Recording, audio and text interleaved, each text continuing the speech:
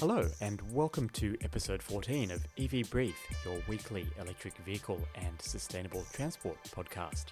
My name is Jonathan, and on today's episode, we'll be looking at how battery technology is changing shipping, from ferries in Norway to plug-in hybrid cruise ships. We'll also look at the US's largest offshore wind farm, which is set to generate 1.2 gigawatts of electricity when completed in 2020. Over to Tesla, and if you're sick of mistruths being spread around EVs, CleanTechnica.com has a new resource called the Tesla Myths page. Also in auto news this week, Nissan Australia finally launches the Leaf EV Down Under after some considerable delays, but what does the Australian media make of it? And finally, global auto sales are in decline in many markets, but the Indian vehicle market is bucking this trend. Can EV manufacturers take advantage of this and convince Indian consumers and regulators that electric is the future? Let's get into today's show. We often forget how many of the world's goods are moved by ships crossing the oceans, and also how many millions of people take ferries and cruise ships every year. Shipping accounts for around 3% of the Earth's total greenhouse gas emissions, and a considerably higher percentage of dangerous pollutants such as sulfur and nitrogen dioxide are present in heavy fuel oil used by ships. We've looked at Norway's electric ferry on the podcast before, and the emissions and cost savings from operating that particular vessel have been massive, leading to further demand around the world. Reuters brings news that the cruise ship operator Hurtigruten in Norway has commenced operation of 2 hybrid engine cruise ships between Norway and the German port of Hamburg. While the ships will be running on marine fuel most of the time, the ability to combine the diesel engines with electric hybrid technology means that Hurtigruten can expect to cut fuel use and CO2 emissions by 20% per year, estimated at around 3,000 tonnes. Where possible, the ships have an electric-only runtime of 45 to 60 minutes. The ships are purpose-built by Montex shipyard in Poland for polar expeditions with an ice-strengthened hull, wave-piercing bow and diesel engines by Rolls-Royce. The ships are also fitted with a catalytic reduction system to meet Tier 3 nitrogen oxide limits in emissions control areas, as specified by the International Maritime Organization. If you're interested in taking a journey aboard one of Hurtigruten's new hybrid ships, I'll include more information on their routes in the show notes. Now, we're used to hearing about Europeans taking advantage of the North Atlantic and Norwegian sea winds for wind power generation, but the United States has typically been slow to adopt offshore wind technology. Now, however, we have confirmation that the state of New Jersey is partnering with Ørsted to design and build a 1.1 gigawatt wind farm off the coast of Atlantic City. Dubbed Ocean Wind, the farm is expected to take 5 years to complete and will power around 500,000 homes and provide 15,000 jobs, though presumably this includes jobs during the construction as well as the operation phase. Offshore wind is becoming more popular in the Northern Hemisphere due to falling turbine production costs and an increase in reliability.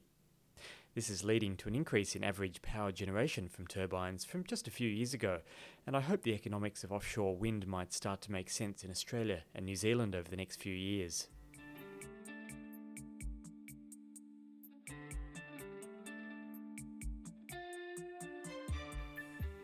Moving to automotive news now, and those of us who are EV fans are used to dealing with FUD, that is fear, uncertainty and doubt, and specifically that aimed squarely at attempting to discredit the viability of electric vehicles and battery technology. Whether it's fake videos, media influence, or the big car makers hanging on to fuel-burning technology for dear life, the level of fear, uncertainty and doubt that Tesla has had to deal with is, I would say, incomparable to any other car manufacturer. While we've discussed issues around the lack of positive Tesla advertising on the podcast before, the good news is that CleanTechnica.com has launched a Tesla Myths page, and Vijay Govindan from CleanTechnica states that, quote, "We simply want to set the record straight regarding various Tesla myths," end quote. The goal of the myths-busting page is to provide a common voice to counteract outrageous Tesla myths and legends. Each revision will become more polished, thorough and organised over time. The idea is that the community can submit and respond to myths to add to the resource, and then people can share the links with family and friends. This is definitely a fantastic resource, even if you are aware of the advantages and benefits of EVs, and I'll link to the page in the show notes. In other Tesla news, many international fans of the brand may not be aware that the United States has rather, shall we say, antiquated anti-consumer laws at state level, and in fact 11 states have a total ban on manufacturers selling vehicles to consumers directly, in the manner that Tesla pioneered. 9 states allow limited sales with a cap on number of showrooms, and 10 states offer pretty much unrestricted sales, mostly enforced by various court rulings, however. Changes to laws have been fought by legacy car manufacturers such as GM and Ford, as well as state dealership associations and franchises. These laws originated in the 1930s and were originally designed to protect manufacturers from the troubles associated with interacting with consumers, such as paying for staff, premises, and holding inventory.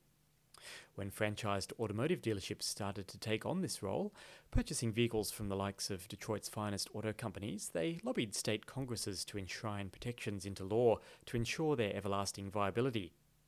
Fast forward to today, and Wisconsin was close to allowing Tesla to sell direct to consumers in the state, for the third time, I might add, with pro-Tesla and pro-free market Republicans convincing their counterpart senators to include a direct sale provision in the state's budget.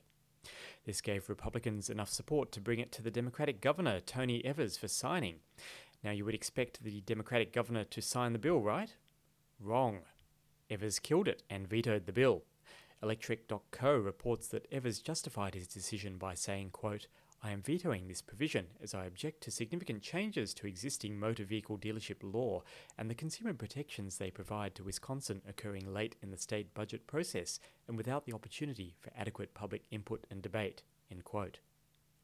Now, much has been said on this topic over the last few days, and it's clear that existing laws do little for consumer protection and much for the protection of the dealership associations operating in the United States. As you can imagine, the Wisconsin Automobile and Truck Dealer Association were strongly against these budget changes, and Electric.co reports that, somewhat coincidentally, the aforementioned association donated $14,000 to Governor Evers' last political campaign. I'll leave that little nugget of information about political influence as some food for thought. So the Nissan Leaf has been on sale in European and US markets for a while now, but it has only just launched in Australia this week. Priced from $49,990 plus on-road costs, expect to pay around $55,000 by the time it is parked in your driveway. That means the Leaf is priced competitively with Hyundai's electric Ioniq and about $15,000 less than the Tesla Model 3 Standard Range Plus version. With a 40 kilowatt-hour battery pack and an electric motor producing 110 kilowatts and 320 newton-meters of torque, the Leaf provides decent performance and a real-world range of up to 270 kilometers. Gone are the cute styling details from the first-generation Leaf, replaced by, in my opinion, a rather conservative hatchback design with many vertical design elements that tend to lead the eye downward, imparting a droopy design aesthetic. Compare that to Hyundai's Ioniq, with a strong horizontal design element theme, which tends to accentuate the width and stance of the car and lead to a more purposeful aesthetic. Design is highly subjective, however, and the good news is that the Australian media have been generally very complimentary of the new Leaf. Craig Duff from news.com.au was impressed with the specification of the vehicle, complimenting the inclusion of a high-resolution display, front heated seats and heated steering wheel, and autonomous emergency braking. Mike Costello from Car Advice praised the silent and punchy driving experience, spacious interior layout, additional driving range over the Ioniq, but criticised the lack of telescopic steering wheel adjustment and lane assist functionality. The Leaf offers much improved handling dynamics, a cabin free of noise, vibrations and wind noise, and an 8-year 160,000-kilometre battery warranty. Nissan has often spooked the future potential for Leafs to offer reverse charging, where customers will be able to draw electricity from the car's battery to power their homes. But as this has not been approved from a regulatory perspective yet, we'll leave that feature for now and hope that it becomes an option soon.